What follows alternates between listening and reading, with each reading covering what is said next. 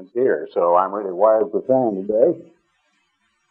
I think all of you heard the announcement last week while I was in Florida as to why I was absent. For those of you who were not, one of our ministers, Mr. Randy Payne of St. Petersburg, Florida, was on his way home from work about a week ago last Thursday. He was on a two-lane road riding his motorcycle, which he often changed off with his wife when she had need of the family car, and apparently someone with a flatbed rig had left a truck halfway into the lane of traffic without lights, reflectors, or flares. And he was coming along in his motorcycle just at a moderate speed. I understand some people have actually swerved in their automobiles, narrowly missed the truck, and called the police to report that it was there. And there were skid marks for a few feet, but by the time he saw the truck, he was into it, and he was killed instantly. It severed the aorta, and he died right there within a split second or two or three after striking the truck, and I imagine he never even knew what hit him. I got a telephone call late at night from a lady in the church down in St. Petersburg who asked my wife and me to pray about it. She said that Randy Payne was critically injured. Well, we did, and then before that had quite gotten finished, we got a call from Mr. Charles Kimbrough, who was the minister in Atlanta, in the general area down there, and had known Randy, had worked with him, I think, for about 8 months in St. Petersburg at one time. And Mr. Kimbrough was up, I think, in Indiana, where he is a salesman and travels about, and he told me that Randy Payne was dead. Well, the next morning, I contacted Mrs. Payne, who you can well understand. I think she probably is in her very early 30s. I think Randy was only about 3 years older than my oldest son. Was owner of his own business, which was measuring and striping and painting parking lots around the greater St. Pete Clearwater area. They have 5 little children ranging from 9 years to 1.5. I don't know how prepared she or the children or Randy might have been for running into the back end of the semi-truck. I do know how prepared Randy was for the resurrection. I'd like to talk about that today because the Bible talks a great deal about being ready. And if there's ever a time for which you can never prepare, it is the totally unexpected, the accident, the will-o-the-wisp, the sudden airplane crash into your home where you're sitting watching television. The people who down there at Tampa St. Pete some few years ago were driving along over the bridge, and all of a sudden, without them knowing it, a big ship comes along, smashes into the bridge, and a whole busload, if you recall, if you can ever remember going across big, tall bridges and thinking, I hope the bridge doesn't collapse, and imagining with your fears, I suppose, of falling from high places, what it must have been like for several automobiles and a bus to just suddenly see the bridge do this and to go off and to feel yourself falling and plunging into the water, and boom, you're dead. You can't ever prepare for that. Now, lying in the hospital at a great age, knowing that you're under sedation, knowing that you have undergone an operation, knowing that you're in your 70s or 80s, I suppose the thoughts may go through people's minds to the degree that they are conscious and aware. And in the last few months, in the last year or so, Mr. Parham was killed in an automobile accident a little more than a year ago over in Dallas. We've seen Mr. Watkins and his wife and family go over because of the death of his mother. My wife's aunt died recently.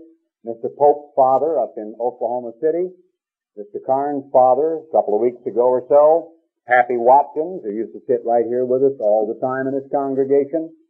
I've either had to attend, preach, or been to any number of funerals in the last few weeks. In some cases, they were more or less expected. In Pappy's case, he had come here to church. He had been in God's church for a couple of decades or so. They had sat and taken notes and lived by, to the best of their human ability, what they'd heard.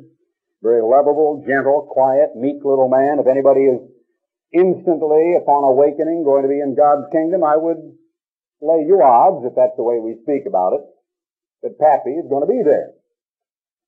So perhaps he was ready. I don't think Randy was ready to run into the truck. I don't think his wife was ready for the telephone call that said, Vicki, there's been an accident. And we do not know, in the world in which we live, of machinery, of elevators, of trucks and buses and automobiles and bicycles and motorcycles, of schoolyards, of bullets and knives, of warfare, of bombs and gas, of butane, of kitchen appliances, of apartment fires in Dallas. I mean, it is a world of great complexity, a world of many motorized and mechanized toys, and sometimes those toys betray us, a world of machinery, a world of unexpected surprises. The graveyards are filled with people who had that ultimate surprise for which there is no preparation. Let's turn to Luke, the 12th chapter and verse 40, refresh our minds a little bit. Luke 12 and verse 40. This is the account, Luke's account, of which there is one also in Matthew 24, verse 44. He said in verse 36, and you yourselves should be, he talks in verse 35 about having your loins girded up, so I'll read from there. Let your loins be girded about. Now that's a metaphor. In those days, when you were about to run, you were wearing something that was akin to like a kilt or a short skirt. You gathered up the skirt portion of the garment, you tucked it into the thick belt, the leathern girdle around your waist, and your legs were now exposed and you could run. So it was like saying, have on a pair of gym shorts and your tennis shoes. And your light's burning, meaning you're awake at night. You're not sound asleep in bed. It's a metaphor.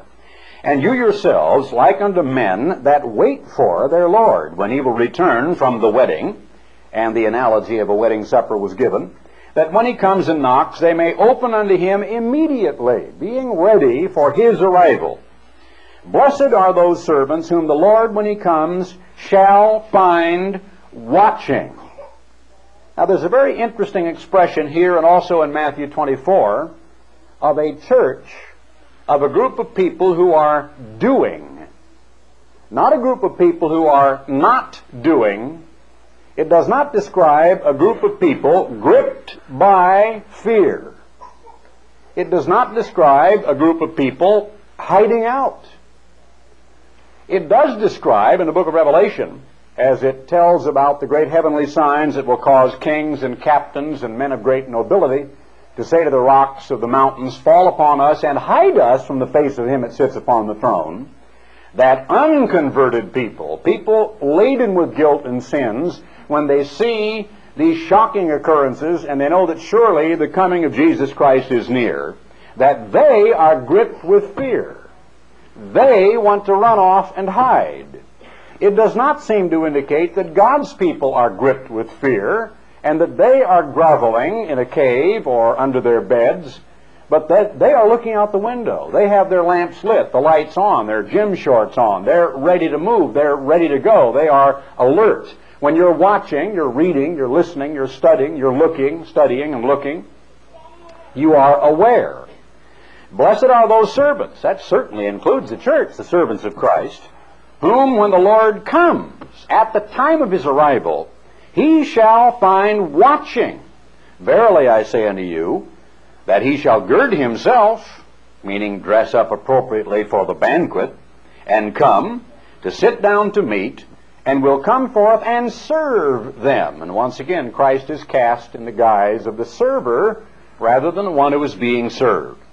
And if he shall come in the second watch, or come in the third watch, now dividing up the nighttime in periods of watches when the watchman was on the wall of the city, and find them so, blessed are those servants. That doesn't mean God's people never go to bed again. It is a metaphor. It's talking about the way you live your life week in and week out, month in and month out, whether you drive a motorcycle or a semi-truck. Whether you are conveyed to your office 100 stories up in an elevator, which possibly could collapse, and it's been known to happen, or you cross the Bight or the bay on a ferry, or whether you go across a bridge 100 feet above a sound with a ship that might hit the piling. And this know, that if the good man of the house had known what hour the thief would come, he would have watched. Now, at my house, I have some things I really don't want stolen. We all have those things. We might have a television set. I've got a couple of favorite rifles that I would love to be able to go out and use again. I have a shotgun that was given to me by Milt Scott many, many years ago that I prize. Quite a beautiful thing that was a gift that I love to go dove hunting with. I've talked to people who've come home and found their houses rifled. And it's an obnoxious intrusion. If there's anything you hate, I mean, it's bad enough to list your home for sale and let people come snooping around, and the looky-loos you think are going through your closets, right? That's bad enough. People are in your bedroom, your bathroom, looking around. That's where you live. You don't want strangers in there. But if you come home, you've been out to dinner, and you look, and your house is absolutely in chaotic disarray, you realize some dirty thieves have been in there, and they filled a whole sheet and tied it up, went out, and loaded it in the van. Your guns are gone, your color TV is gone, your silver is gone, a couple of the best paintings are gone. I mean, that is awful. But if you got wind, somebody gave you a call, gave you a tip, they're going to rip you off at 2:30 a.m., what would you do? Well, I'd have the sheriff there in his car out of sight around a block behind some trees, a couple of deputies. I won't go on about what I might do. I probably would want to do things I shouldn't, but I'd be ready. I'd be sitting in there and in the dark, and I'd have a couple of lumps. I'd make me a couple of dummies in the bed.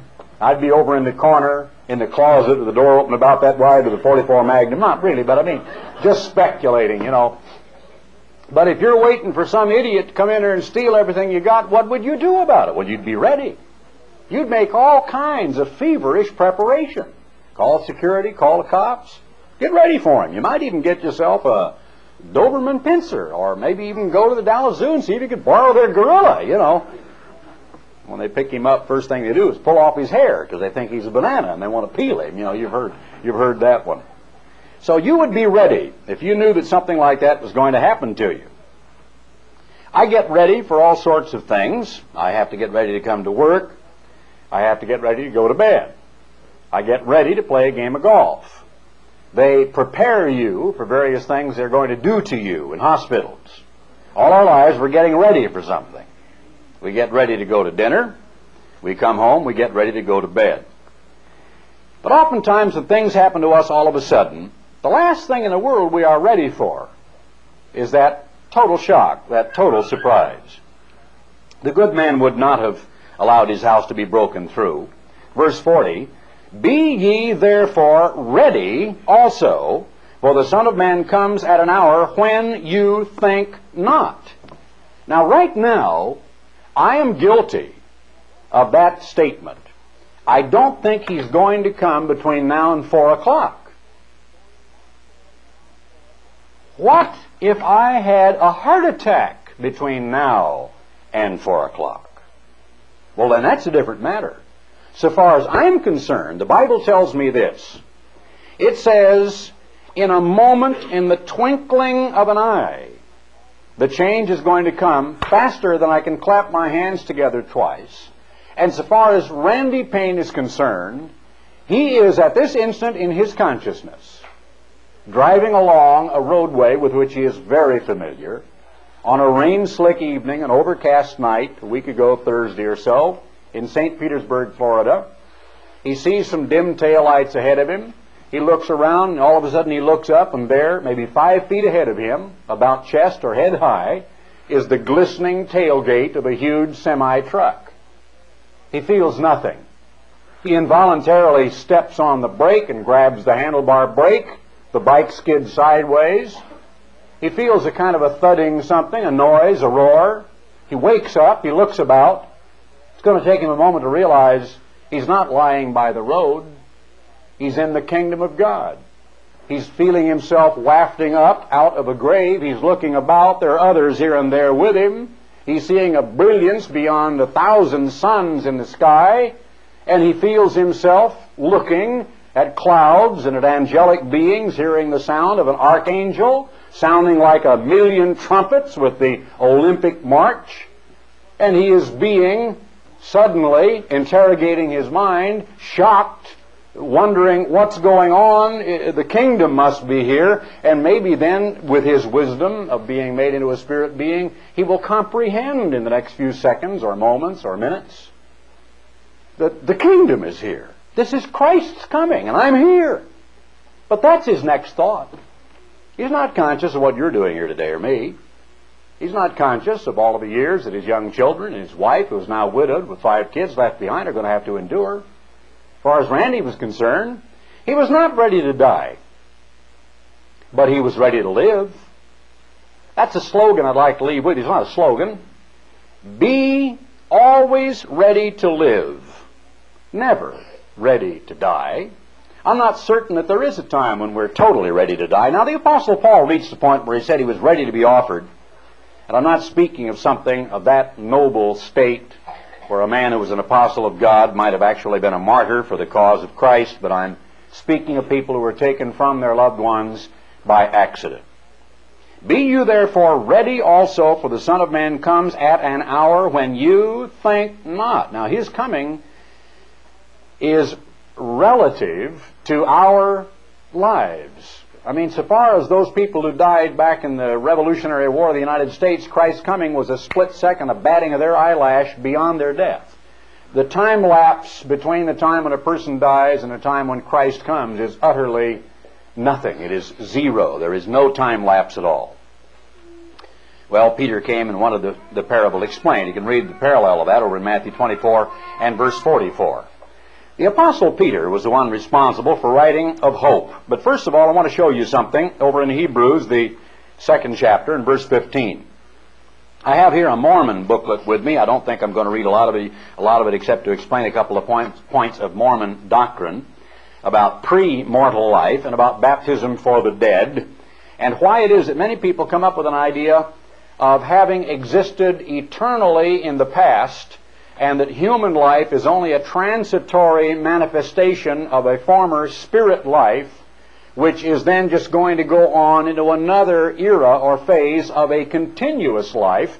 And there are Oriental religions which believe this, and certain people in the Western world who believe it, and the Mormons certainly do believe it. In verse 15 of the 2nd chapter of Hebrews, you read about, and you have to read up to it to understand it in verse 14. For as much then as the children are partakers of flesh and blood, he, Christ, also himself took part likewise of the same, that through death he might destroy him that had the power of death, that is the devil, and deliver them who through fear of death were all their lifetime subject to bondage. Now, the Mormon doctrine is a study in how it was that a very powerful man could read the Scriptures inaccurately, leap to some conclusions, look for some proof texts, decide to preach those conclusions to other people, and eventually gain a following, not because of certain things he believed necessarily, but by power and force of personality, by his claims of the mysterious plates that he'd seen, by visions of the angel Moroni.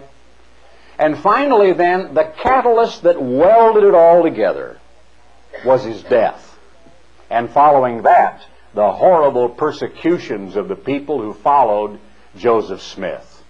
If there was anything that proved to those people as they were driven from the Midwest out to the Rocky Mountains, as they were slain, jailed, and shot, it was that Joseph Smith is right and the Mormon doctrine is vindicated, because, you see, persecution is the catalyst that entrenches very deeply the feelings of righteousness, of self-worth. People do not die for a doctrine or a concept or a religion of which they're not convinced. And once they have martyrs, it doubly, trebly reinforces the belief and the conviction of other people who come along to follow after. So those who followed this man believed in premortal life, and because of the innate desire of we human beings to come to a feeling of self-worth, of self-confidence, of faith in the future, and to overcome fear of death, fear of accident, fear of injury, fear of loss of life, of leaving our loved ones, or of having them leave us. I think I would fear the latter more than the former. I think obviously most of us with families, close loved ones, would fear losing one of them more than we fear something happening to ourselves, because the alternative of remaining behind without them around anymore is far more horrible than something that could happen in an instant of which we're unaware. And surely our prayers should be for Vicky and her children, as in the case of all of those who have lost loved ones. As for the living, because the dead are safe. They're beyond the need of prayer. All the prayers that took place before for the people who were living and are now dead are a fait accompli.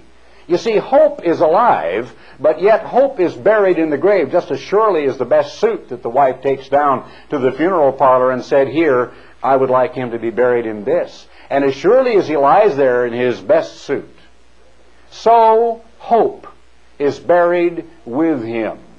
It is there. It remains tangible because he is buried in hope. He is buried having had and possessed hope in his mind and his heart. He is buried in the hope of the resurrection of the dead, and that hope will never fail him. Now that hope is no more available to him to toy with. He can't take it out and look at it. He can't wonder about it. He can't guess about it. He can't play with it anymore. He can't do like some of us are tempted to do when we're living human beings. He can't become fearful. He can't worry. He can't become concerned. Am I right with God? Will I really make it? Now hope is secure. It's there. It's already over. It's a fait accompli. It is in the grave. And surely, if the Apostle Paul himself said, and I could quote his words, "I count not myself to have apprehended." And every one of us disagree. See, Paul was just like we are. If I look at the Apostle Paul writing the letter to the Philippian church, I surely count him to have apprehended. I say, here was a man, because of the change that took place in his life, because of the conversion that totally changed his personality and his character, who certainly was headed for God's kingdom. But Paul, powerful minister that he was, apostle of God that he was, writing 14 books of the Bible, said to the people, "I count not myself to have apprehended, but this one thing I do, for to getting those things which are in the past, I press forward for the prize of the high calling of God in Christ Jesus." So he said, I don't count myself to have apprehended at that phase of his life. But I think we would, as I said, disagree with him. We would count him to have apprehended. I think any one of us could have our doubts right now. We could take out our hope and look at it and wonder about it and maybe assess it, appraise it, worry about it a little. Do I have solid hope? Am I absolutely convinced? Is my life absolutely certain and secure for the kingdom of God? But once we're dead, hope is sure. No, I don't think I'm ready to die. I don't ride motorcycles. I'm not about to begin.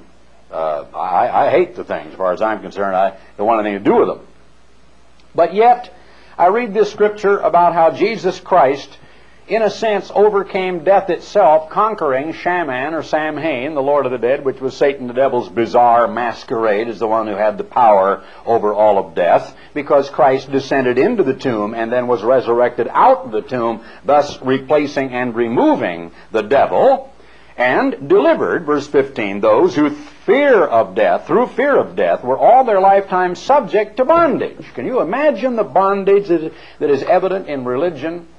Thinking for a moment about the incredible difference between the Roman Catholic Church in the United States and the Catholic Church in Mexico, where the ladies that I've talked about walk 5 miles on their knees into the Basilica of the Virgin of Guadalupe, leaving a trail of blood, because in penance for sins and atonement for deeds done in their body, they wish to have a relative or a baby or someone healed. There is a great deal of bondage in the Orient, in India. Does God want people to sit on beds of coals, or to lie on beds of nails, or to stare at the sun until they go blind?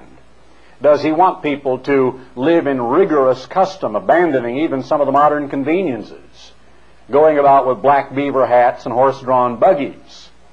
Does he really want people to undergo the most rigorous restrictions of diet and dress and personal habit, or to shun a member of their own family, pretending that they're non-existent, because of this very doctrine? Fear of death. And the decision that they, like Joseph Smith and his followers, have discovered the key, the solution, and they alone have the truth. They know how to overcome death, and they can now walk up to death and spit in its eye. Because I understand that I can't really die. I'm a spirit. I always existed before. I'm here only temporarily, and when the body changes, I'm going to continue to exist. And that's what the Mormons believe. And the whole attempt is the attempt to walk up to death and to spit in its eye. But the artifices of men and the false doctrines of various religions are built around that fear, and unfortunately they oftentimes are built around the need of the minister, the preacher, the practitioner, the seer, the prophet, to control, to subject, to place into bondage his followers. So there are many people who are the followers of religious leaders who are in bondage today through fear of death. He has the key. They know if they stick to him, they will make it through and they will not have to face death. And that is the way they can overcome their fear. I want you to become a little bit acquainted with some of this. It's quite interesting. There's quite a long booklet here called The Plan of Salvation. Give you a couple of bits and pieces and show you reasoning, Joseph Smith's reasoning. Turn to Job 38, verses 2 to 4 and verse 7. They quote this. Speaking to Job, one of the ancient writers of the Bible, God says, quote, "Who is this that darkens counsel by words without knowledge? Gird up now your loins like a man, for I will demand of thee, and answer thou me. Where were you when I laid the foundations of the earth?" Does anyone understand that metaphorical statement? When the morning stars sang together, omitting some and going on there, and all the sons of God shouted for joy. The Mormon comment in the booklet, quote, "Job certainly must have been somewhere when the foundations of the earth were laid. Or why the question?" Ah, I see. He says, "Where were you?" Meaning, I know where I was. Bourgeois and pishtwaddle. But a man named Joseph Smith reasoned that way, century and a half or whatever ago, thought, aha, he had to be somewhere, or he couldn't ask, "Where were you?" So through all of the years, we come down to a modern 1983 Mormon doctrine on the plan of salvation, explaining premortal life, how you were all a spirit, you existed at the time of the foundation of the earth, and now you're in a transitory physical phase, which God gives you an opportunity to learn some things to become a little advanced stage and so on, but it's only a phase. They go on to say, there was doubtless more meaning to the words, italicized, "when all the sons of God shouted for joy," than one at first supposes. The reader asks, who were these sons of God?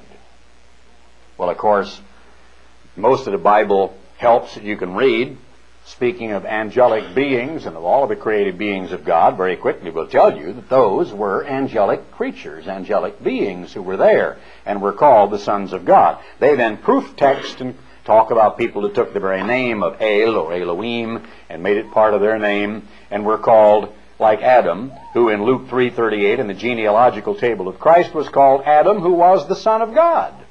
Therefore, Adam must have been there too, you see. You may not know that Mormons baptize each other, or that is, they can go to a temple. It must be done in a temple, where they baptize for the dead. That's because they, like the major Protestants and the Catholics, all believe that Jesus didn't really die, but that Jesus descended into hell during the 3 days and 3 nights, which they even take issue with that, the length of time, that he was in the tomb, and preached to departed spirits in hell. Now, of course, you know where that is found, over in 2 Peter. But I want to show you where some of the ideas come from in Mormon doctrine. This on page 12 of the booklet. Man's divine origin is beautifully expressed by Eliza R. Snow in one of the Songs of Zion. Now, this is a hymn in the hymn book of the Church of the Latter-day Saints. And I quote, "O my Father, thou that dwellest in the high and glorious place, when shall I regain thy presence and again behold thy face? In thy holy habitation did my spirit once reside? In my first primeval childhood was I nurtured near your side?" It's good poetry. It rhymes. Good poetry. "For a wise and glorious purpose thou hast placed me here on earth, and withheld the recollection of my former friends in birth." Oh, Then if I existed way back there, but I don't remember anything about it, I now understand because the lady wrote a poem.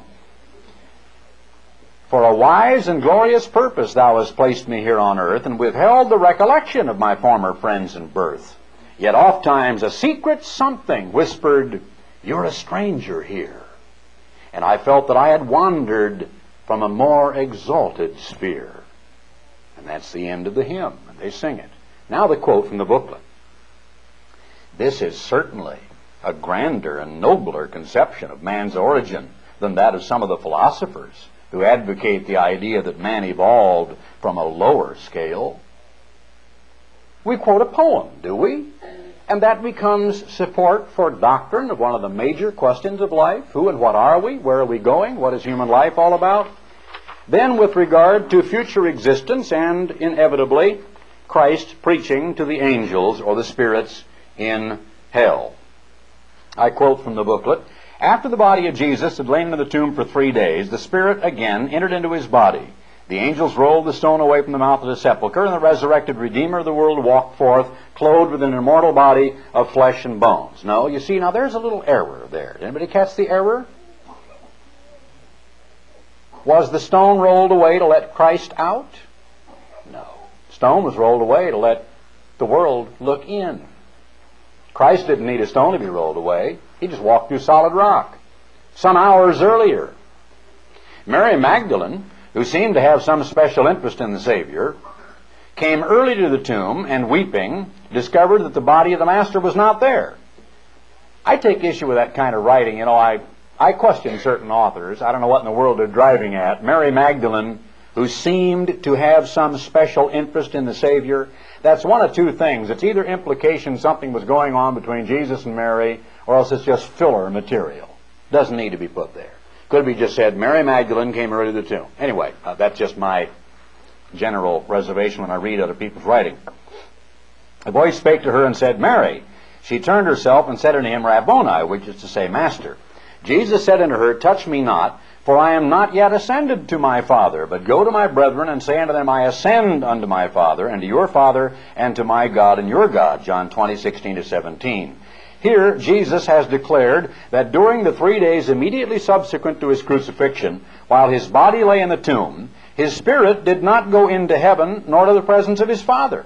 Logically, it must follow that neither did the thief's spirit. The generally accepted idea, therefore, of the thief being saved must inevitably fall. Jesus asserted that today shalt thou be with me in paradise. And again, they missed the point, the placement of the comma, that it was a point that he will eventually be in paradise, but when will paradise come? And there's a picture of the three thieves and Christ, the way they view him. Upon his return to earth, he informed Mary that he had not ascended to his Father. The question naturally arises, where had he been during these 3 days? The Bible tells me when I read in Revelation 1, Behold, I am Alpha and Omega, the beginning and the end. I am he that liveth and was dead. But I found people in the Church of God International that refused to believe that statement. They refused to believe that a member of the God family could be changed into human flesh, and that that flesh which he then became could die. And that Almighty God, through the power that is such boundless power, could resurrect Jesus Christ of Nazareth from the dead, which the Bible says over and over and over again, and people refuse to believe it, and it finally makes me understand more than I ever had that the spirit of Antichrist is he who refuses to say Christ is come in the flesh. Not only is coming, but did once come. I think both may be applied. Yes, Christ may live his life over again within us, but he was flesh, he was human, he was physical, he was changed into a human body.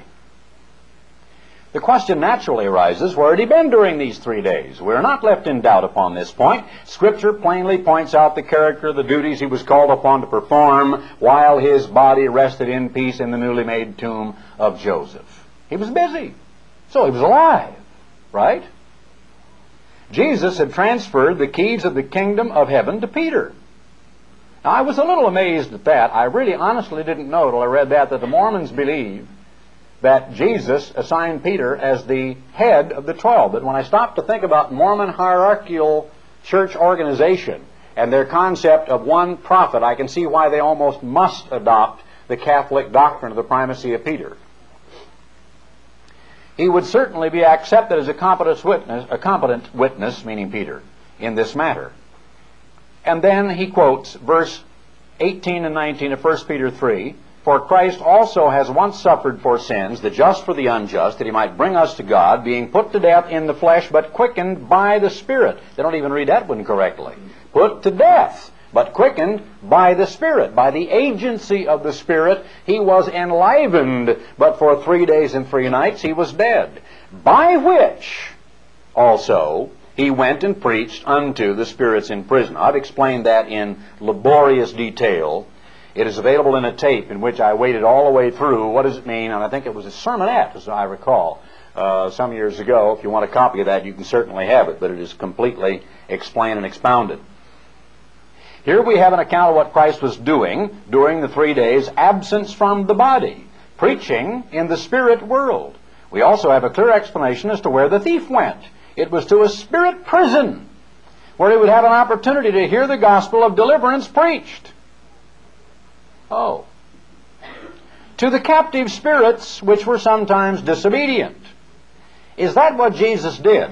Now, if we turn to this scripture in 1 Peter 3, and let's do that at this point in time, I want to show you something.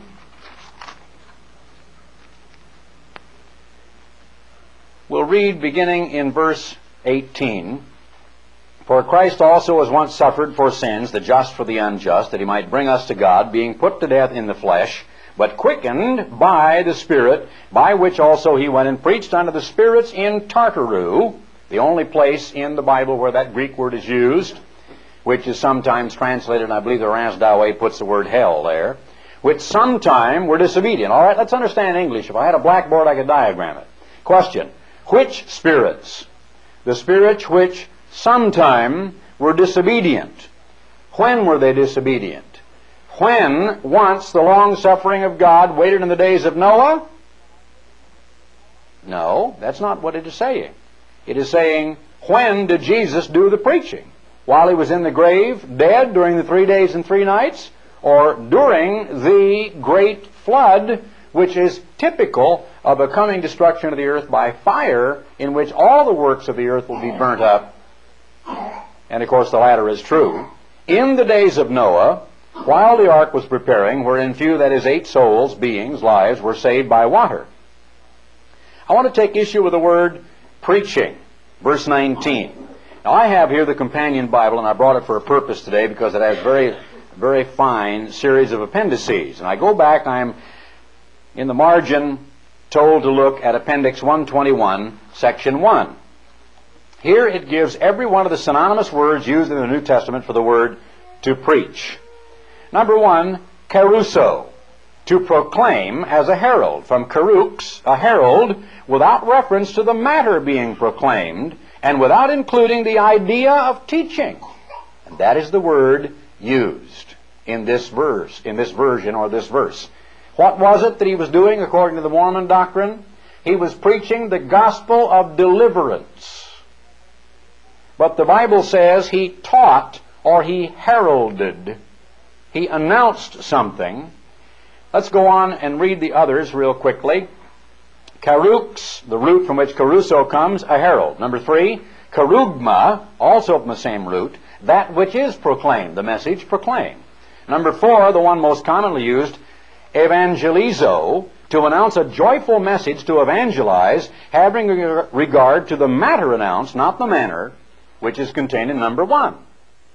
Katagello, to bring down word to anyone, bring it home by setting it forth, emphasizing or driving home a point. Diangelo, to make known, so an intermediate space, report further, that is by spreading it far and wide.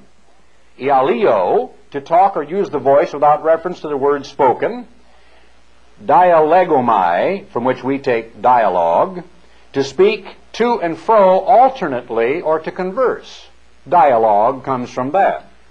Akoi, merely hearing. or standing for that which is heard. And logos, the word spoken, as by a means or instrument, not as a product, or the expression by the vehicle of speech. So here we have every one of the synonymous words used in the New Testament in the Greek language for preach, and the word that is used in 1 Peter 3 and verse 19, by which he went and preached unto the spirits in prison, is number one, kerusso, which is to proclaim as a herald without reference to the matter being proclaimed. He went and he made a stentorian announcement, but by no means did he, as the booklet says here, preach the gospel of deliverance. So there again, fear of death, a desire to find human worth, self-confidence, to have faith, to have hope, to overcome the fear of death, which is a black void, and the way certain doctrines became deeply entrenched in the minds of one man because of a basic false premise. And then, of course, they go on to give supporting text about the prisoners going forth and so on, and long-suffering spirits held in confinement. I want to read a little bit of that. How appropriately do these passages coincide with and support the assertion of Peter relative to Jesus preaching in the spirit world? These were men who in the days of the flood failed to obey the commandments of God, and for 2,000 years had suffered the penalty of their wrongdoing, and who had been fulfilling the principle so clearly enunciated by our Savior when he said, Verily I say unto thee, you shall by no means come out thence till you have paid the uttermost farthing. This is so close to Catholic purgatory, I didn't really honestly know that the Mormons believed this particular doctrine just that way. I thought I knew a little bit about Mormon doctrine, but I didn't know this. And then they go on about many stripes as opposed to few stripes and say this: these long-suffering spirits who had been held in confinement must have received with great joy the everlasting gospel. Through the gospel, the prison doors could be opened, and the obedient spirits could be delivered from the grasp of Lucifer, the son of the morning, who is appropriately described as one who makes the earth to tremble, etc., etc. So that is the idea having to do with what Jesus did during the time in the tomb, and it completely negating what Christ himself said about the resurrection of the dead. Now, with regard to 1 Corinthians 15 and verse 29, I want to turn to that because that's one of the most important doctrines of the Mormon religion, and it has to do with being baptized for the dead. And once again, it is merely a misunderstanding of a word, one word. Under their section, Salvation for the Dead, and they have here a picture of a baptismal font at the temple in Washington, D.C., which is symbolically held up by cherubim, by oxen. And then it appears to be a kind of a huge clamshell, and they mount up the stairs over the oxen or the cherubim, and you can go, if you're a Mormon, and you can be baptized. You can go look up records, I guess, get yourself an almanac or a history book. You can find somebody, and you're not sure they were a Mormon or converted. You can go and get baptized for them. And it's like you can be a surrogate. And by yourself being baptized, that baptizes on their behalf. So even though they're dead, you can baptize them because you see their spirit's in prison right now, and they haven't been baptized. So that's the way they justify it. And in 1 Corinthians 15 and verse 29, it says this: else what shall they do which are baptized for the dead, if the dead rise not at all? Then why are they baptized for the dead? Now, taken out of its context and reading it that way, that sounds like somebody is being baptized for the dead. But what is the context here? It certainly applies to all of our own beloved friends, family members, a minister, and brethren who have died recently. And let's begin reading in verse 19, because these were the words Mr. Kimbrough read at that funeral service just 1 week ago today. If in this life only we have hope, well then hope can go with us into the grave. It can survive while our bodies do not. If in this life, while we're alive, while we are ambient and we are a human, transitory creature, we have an awareness, we are intelligent, we're moving about on this earth, we have hope in our hearts. If that's all, if there is no hope once we're gone, if we leave it behind like our loved ones when we die, we are of all men most miserable. But now is Christ risen from the dead, and become the first fruits of them that slept. For since by or through man came death, by or through man came also the resurrection of the dead. For as in Adam all die, because Adam was dust, and unto the dust he shall return, even so in Christ shall all be made alive. Not a state that they have while they're dead, but a state they will eventually attain. But every man in his own order. And none of the churches believe these simple scriptures. Christ the first fruits. They don't understand that. What does it mean being the first fruits that are dead? Afterward, not now, not yesterday, not last week when Randy died, or a few weeks before when some of the other people here died. Afterward, they that are Christ's at his coming. And as I've said for years, not 1 second before.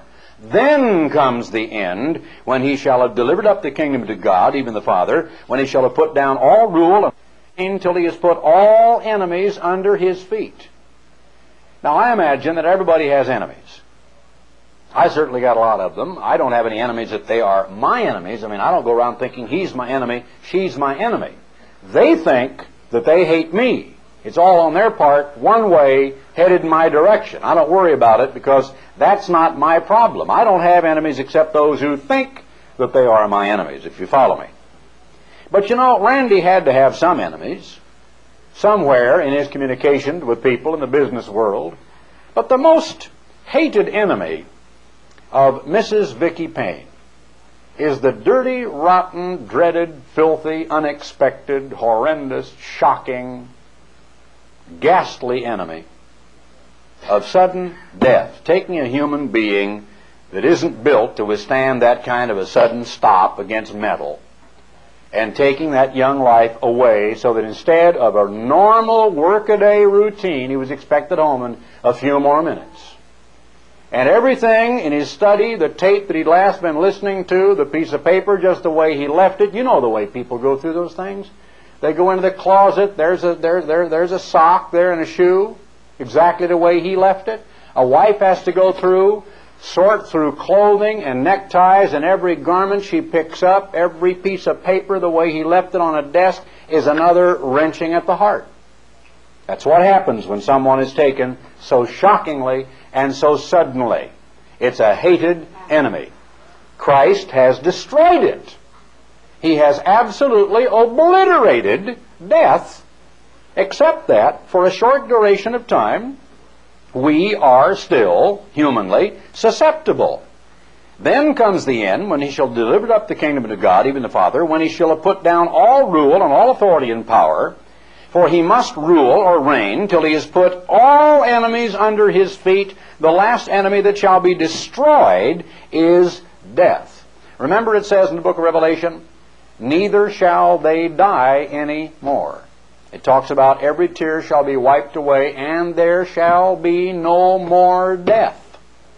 The most hated thing in life is death. It's worse than amputation. I guess there's some things we could say a state of being, but why get into the macabre or the gross, that is almost like a state worse than death, where someone is like a vegetable, or like the poor woman, your heart goes out to her that was trying to get the hospital to cooperate and allowing herself to starve to death because obviously she'd gone through a marriage and she was a hopeless paraplegic, and that marriage blew up, and you all know what that had to be like to her, and why, therefore, I've forgotten her name, but it was a national case. It was on the evening news and so on here recently. Pitiful thing. Terrible, terrible thing. But the most hated enemy of all is death. For he has put all things under his feet, verse 27. But when he says all things are put under him, it is manifest that he is accepted, meaning Christ, which did put all things under him, Christ and God the Father. And when all things shall be subdued unto him, then shall the Son also himself be subject unto him that put all things under him, that God may be everything everywhere, all in all. Else what shall they do which are baptized for the dead? If the dead don't rise, Why are they then baptized for the dead, and why do we stand in jeopardy every hour? Why are we still vulnerable? Why are we standing out here as a human being susceptible to an arrow or a spear or to an accident, to flame or a fall? I protest by your rejoicing which I have in Christ Jesus our Lord. I die daily, if after the manner of men. What's he talking about? I fought with beasts at Ephesus, and he did, and he fought. Think about it. Paul went into the arena. A big arena in Ephesus. They probably handed him a sword or a trident, and they turned the lions loose. God was with him. We have little here. We don't know exactly what kind of beasts. They could have been wild bulls or a combination of several, but the plural is used, beasts. He was thrown into a Roman arena, and he fought with beasts at Ephesus, and he survived. He wanted to live. He called upon God, and whatever they gave him, maybe a Roman short sword, he prevailed. He said, why did I do this? What does it advantage me if the dead rise not? Let's eat and drink, tomorrow we die. Let's all live like the people do in their riotous orgies in Rome, because what good does it do us? Tomorrow we're all going to die anyway. What is the subject here? It is continually accepting Christ's promise, lo, I am with you always, even unto the end of the world, that the church is a constantly renewing generation of young people growing up, of new converts, of new people being baptized. Else why are they baptized? To do what? To fill up the place of the dead. When Pappy died, we had an extra chair in the room. If a new member is baptized, he sits in that chair. The Greek word is huper, H-U-P-E-R, and it means to fill up the place of, to replace a dead person. Why should the church, as a living, viable organism, down through the centuries, continue to baptize? Why not just let the first generation die out and forget it, if there is no resurrection of the dead?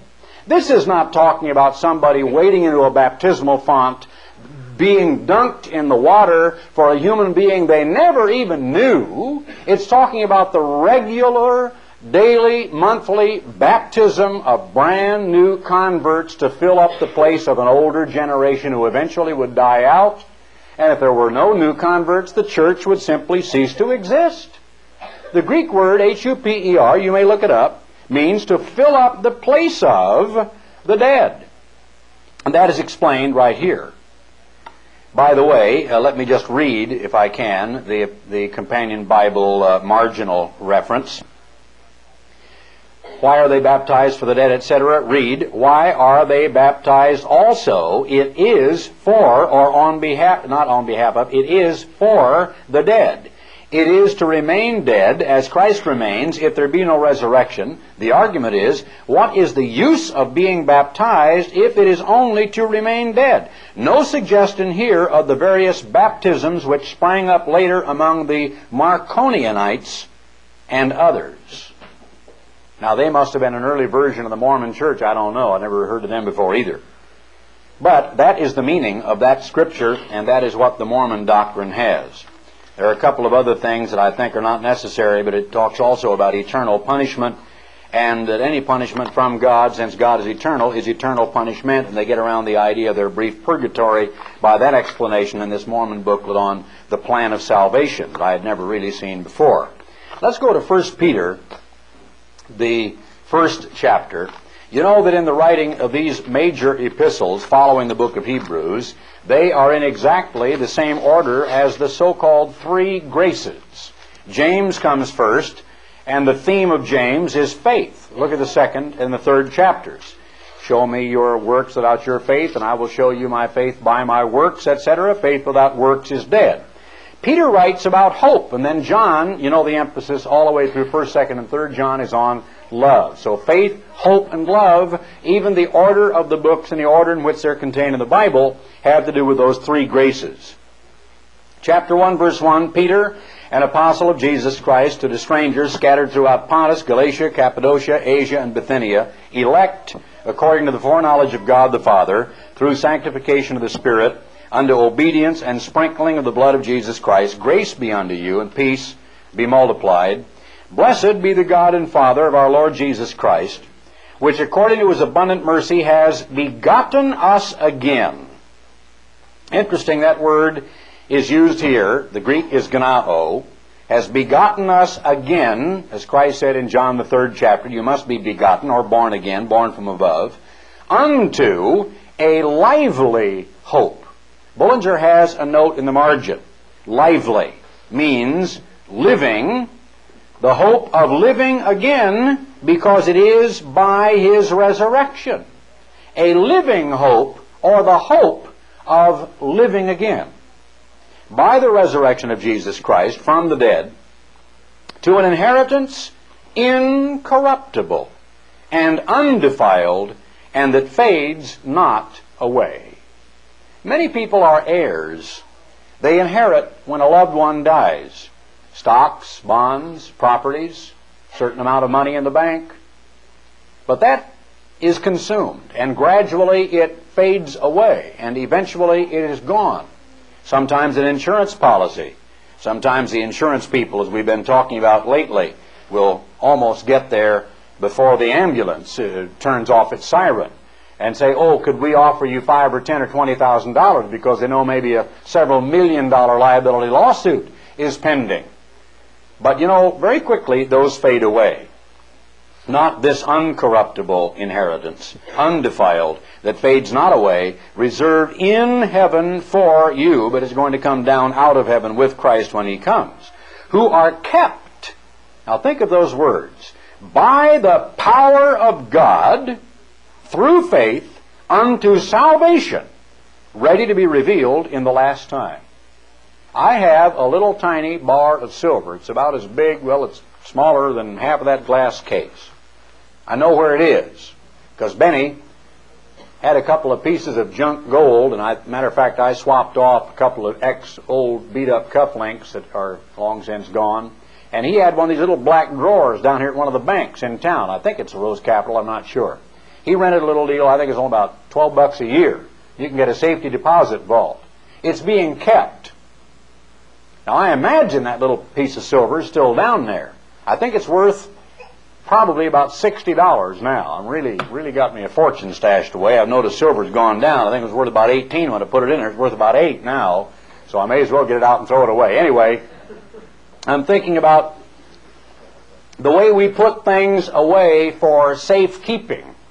We want a bank guard with a gun on his hip and somebody with 2 keys and a lady there who won't let you in without identification at certain times of the time lock on the vault to take you in to visit your safety deposit box.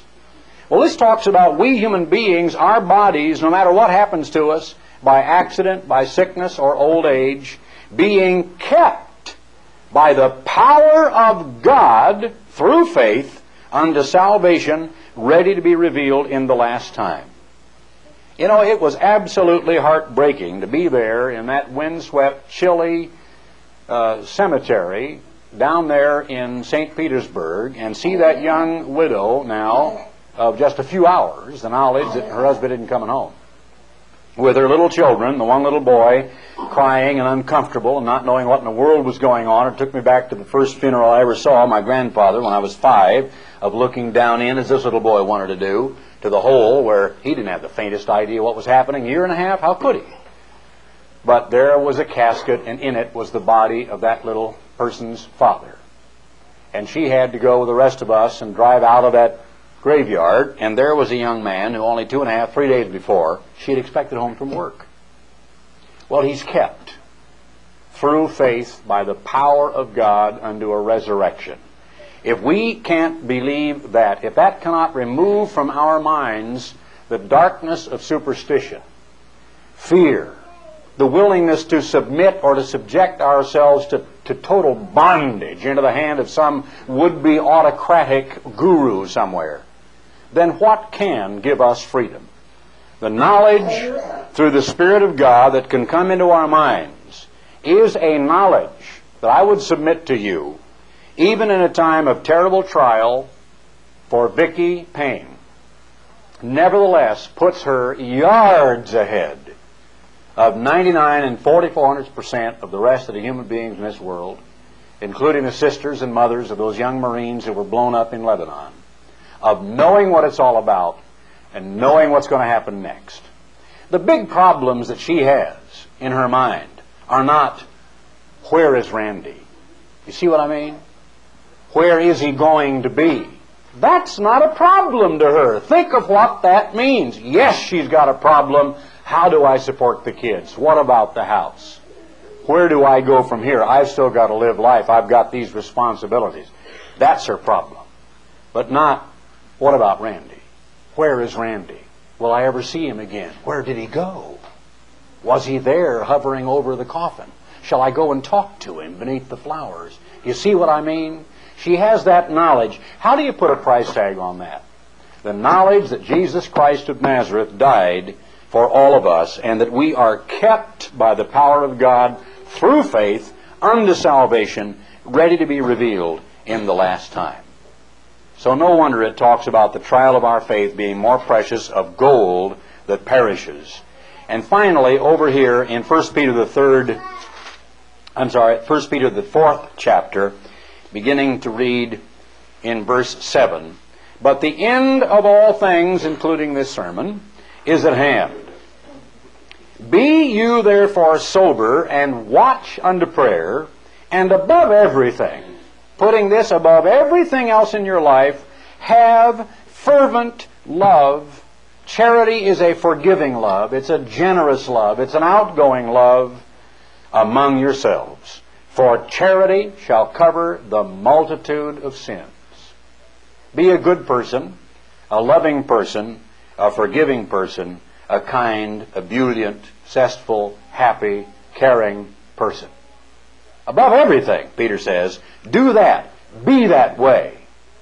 If you are, you're always ready to live.